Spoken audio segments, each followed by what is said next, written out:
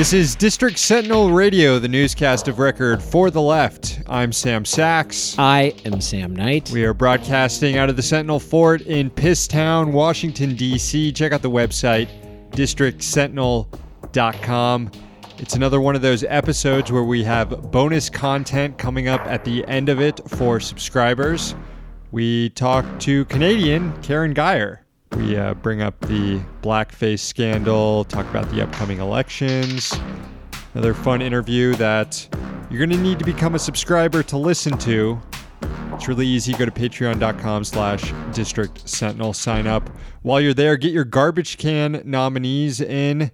Tomorrow, we're doing our subscriber-only episode of the garbage can, so make sure you get your nominees in tonight. Voting opens tomorrow morning. We've got a packed newscast. Let's get to it. It's Thursday, September 26th, 2019. Here's the news. This morning, the House Intelligence Committee released a mostly unredacted version of the intelligence whistleblower complaint about Trump-Ukraine Hunter Biden gate, or whatever we're calling it. The author claimed... if we just take the first letters, it's like Tubgate. Tubgate. Tubgate. Sure, let's go with that. I like that. Trump, Ukraine, Biden gate. Tubgate. Tubgate. Anyway, the Tubgate complaint author claimed no firsthand knowledge personally, but backed up the allegations with public reports and said multiple White House officials briefed him on the matter. And just before we started recording, actually, the New York Times reported that the whistleblower is a CIA agent. Yeah, working, I think, with the White House. Working with the White House. In other words, it sounds like numerous people close to the president are definitely betraying him, which may be why he has sounded like shit in recent speeches. Here was the president yesterday, for example, in New York. We think we'll make this little announcement to you because important, the so-called whistleblower, the one that didn't have any first class or first rate or second tier information from what I understand. You'll have to figure that out for yourself. Very low energy. Yeah. He usually has a lot more joie de vivre when he's going after his enemies, but he just sounds very defeated.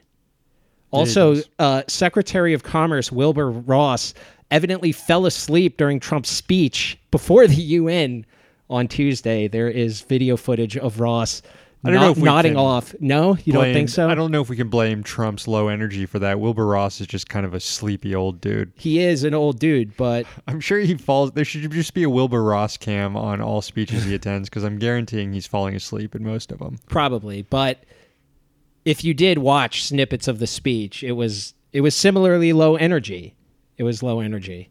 Anyway, what we can figure out for ourselves, as the president asked, is that the whistleblower cites testimony of, quote, half a dozen U.S. officials, including, quote, multiple White House officials. Using that, the complaint outlines a timeline of Trump and surrogates trying to pressure Ukrainian officials to prosecute Hunter Biden. It alleges involvement by Attorney General William Barr and Rudy Giuliani, the president's personal lawyer.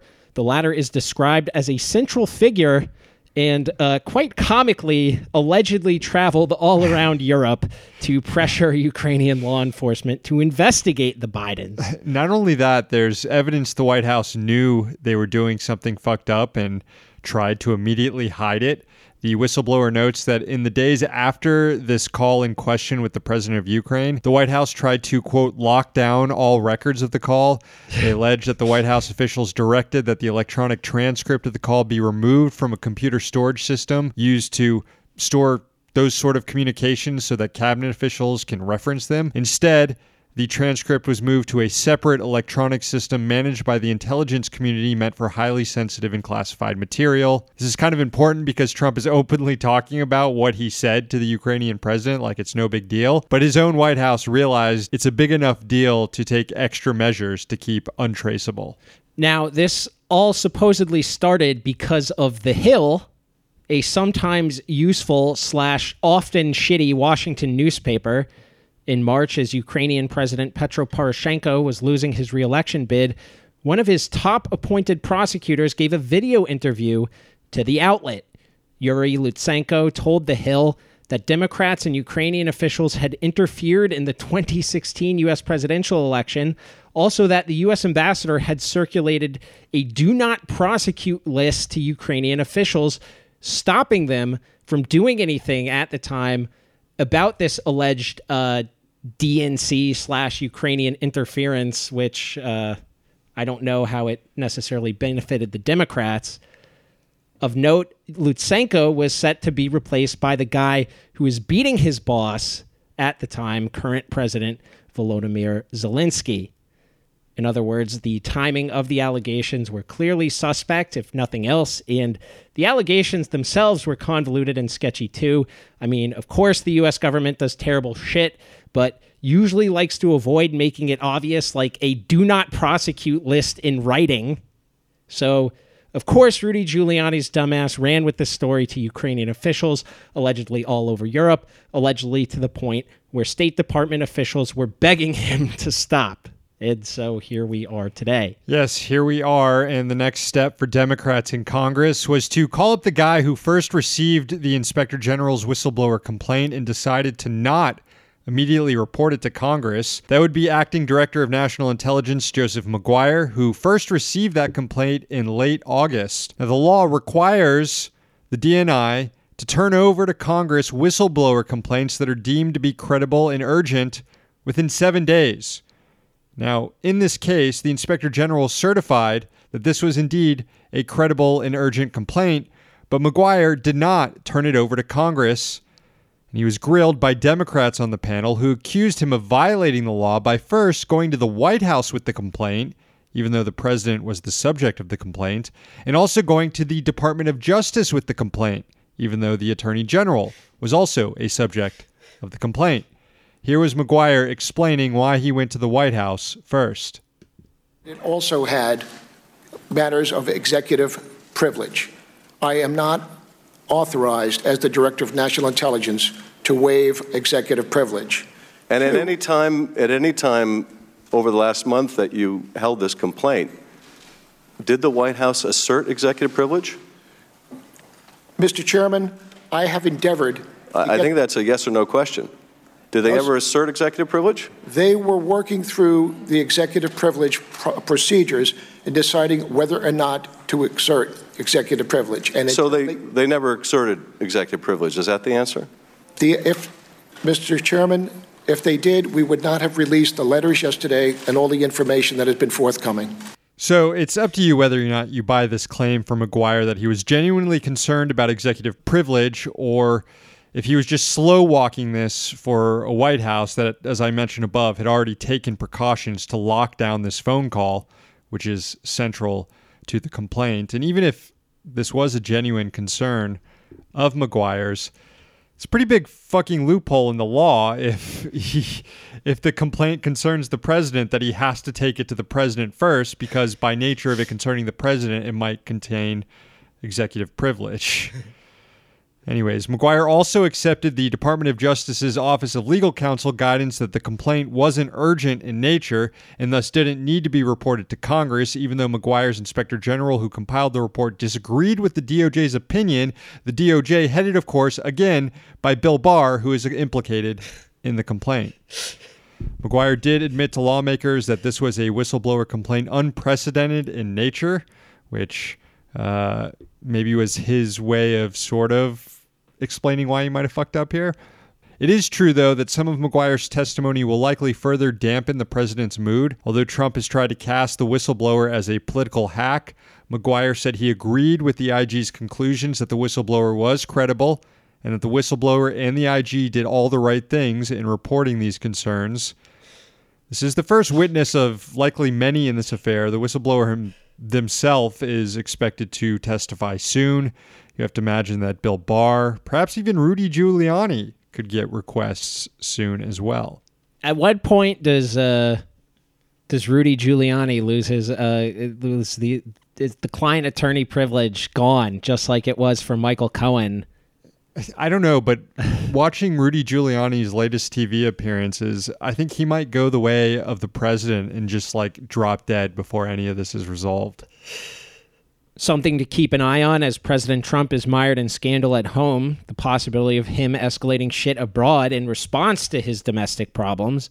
Maybe that's not what's going on here, but it sure does seem like it could be. The Wall Street Journal is reporting that Secretary of State Mike Pompeo is set to accuse the Syrian government of once again using chemical weapons, this time in a May 19th rocket attack on targets in Latakia province. Britain and France are also expected to issue statements, and when have they ever had less than pure intentions in the Middle East? According to the Journal, the incident involved chlorine gas. 4 people were wounded. Fellow millennials might recall that on August 17, 1998, then-President Bill Clinton gave a televised address admitting to his affair with former White House intern Monica Lewinsky. 3 days later, the president gave another such address, although this one was about U.S. cruise missile strikes against targets in Sudan and Afghanistan. Clinton said the attacks were a response to the al-Qaeda bombings of 2 U.S. embassies in Kenya and Tanzania. U.S. officials had claimed targets in Sudan were producing chemical weapons, VX nerve gas. It turned out to be a medicine factory. Not saying Clinton launched these airstrikes only because of the Lewinsky scandal, though it's safe to assume that his judgment may have been somewhat clouded at the time. Yeah, at the very least, giving him the benefit of the doubt here. Well, they made a movie about this, too. Wag the Dog. Robert De Niro, Dustin Hoffman. Didn't it actually come out before that happened? And Did it? It was like this huge coincidence at the time where like it caused brain melt briefly. Wag the Dog came out in 1997. It did come out before this. Damn, it came out like right around the same time. Like, well, I mean before, but the Lewinsky scandal was going on. Yeah. It had been going on for like I think about 2 years at that point. So I think it's a pretty obvious plot line, but still. So the Clinton administration borrowed it from a movie. Of course, the Trump administration has already carried out 2 airstrikes on the Syrian government in response to allegations of chemical weapons use. Once in April 2017, once in April 2018. The latter involved British and French forces too. Recall that the first strike happened during the first months of the Trump administration, and some Washington pundits responded by hailing Trump as finally looking presidential. I do remember that. Finally, just an update on something we haven't mentioned in a bit. We're now in day 11 of the UAW strike, and there are indications that negotiations have intensified and a deal is closer to being struck with GM. UAW Vice President Terry Ditz informed 48,000 striking workers in a letter Wednesday that progress has been made, but talks are ongoing. One of the tactics General Motors used to break the strike, taking away the health insurance of striking workers a week ago, apparently has not worked, and it appears the company is reversing course. In a statement, GM said it has, quote, chosen to work with providers to keep all benefits fully in place for striking hourly employees so they have no disruption in their medical care. A union strike fund was covering the costs in the interim. Striking GM workers have garnered solidarity around the country. In Louisville, fellow UAW members who work at the Ford plant took part in actions with the GM workers. And in Detroit on Wednesday, Senator Bernie Sanders was marching with striking UAW workers. Hell yeah. That'll do it for the newscast today. Before we go, time to read some poetry for the new subscribers on Patreon, patreon.com/District Sentinel. This first one is for David. The top 3 worst chores. 1, laundry. 2, the dishes. 3, taking out trash. Thank you, David. Hard to argue with that list. I don't think so. This is for Paul. New Twitter logo. Pouring poison in your brain. Image Hamlet's dad. Thank you, Paul. This is for Birthday Boy. If humans had tails, would they grow back if cut off, like the lizard's tail? Thank you, Birthday Boy. This is for Kunal. I love waking up, donning the uniform of the Piss Factory. Thank you, Kunal. We make all our garbage can interns wear the Piss Factory uniform. This is for Danitza. Erasing the 1 on number of days since the last mispronounced name. Thank you, Danitza. Finally, this is for Kevin. Popeye's sandwiches, probably good, but better than grocery store chicken? It probably is. Thank you, Kevin. And thank you to all the new subscribers over at patreon.com/District Sentinel. I'm just saying, you get a lot of bang for your buck on that grocery store chicken. Definitely do. You definitely do. The show is almost over, but the listener rant line is blinking. Let's hear it. Boyos. It's Turd Snadwich here. Everything sucks. So I'm trying to think about ways to not just navel gaze and wallow too much. So we had a pretty successful Plan to Win Bernie 2020 house party last weekend, and I was thinking to keep my head in the game and not just, constantly lick my wounds. The next thing that we're thinking about is having a fundraiser for Michaela Wilkes, who, as you know, is challenging Steny Hoyer for the Democratic nomination to the House of Representatives in Maryland District 5. And you had her on the show a few months back. It was right when Steny said some horrible things at AIPAC about, if I recall correctly, Ilhan Omar, that I was just so absurdly fed up with him that I actually found out about her for the first time. So anyhow, we're trying to help. So I was just wondering if maybe, since I am in DC, even though I know you guys are in DC, so I don't have to be, maybe you would signal boost potentially. So just throwing that out there, and let me know what you think. We will. Does this count? A signal boosting? We also had Michaela on our live show in DC. We absolutely will signal boost Michaela. Can we come to the party? Thanks for the call, Turd Snad. Have we hung out with Turd Snadwich? Turd Snadwich says they live in DC. Do we know Turd? I think we had. I don't. There are gaps in my memory. But, mine too. But if not, we should hang out, Turd. We should hang out. Thanks for the call. And thanks for your work boosting Michaela, who hopefully will oust Steny Hoyer. Hopefully.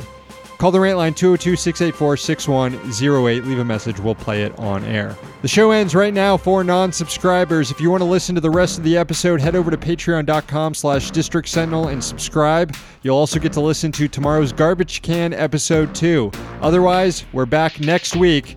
We're here in DC, so you don't have to be.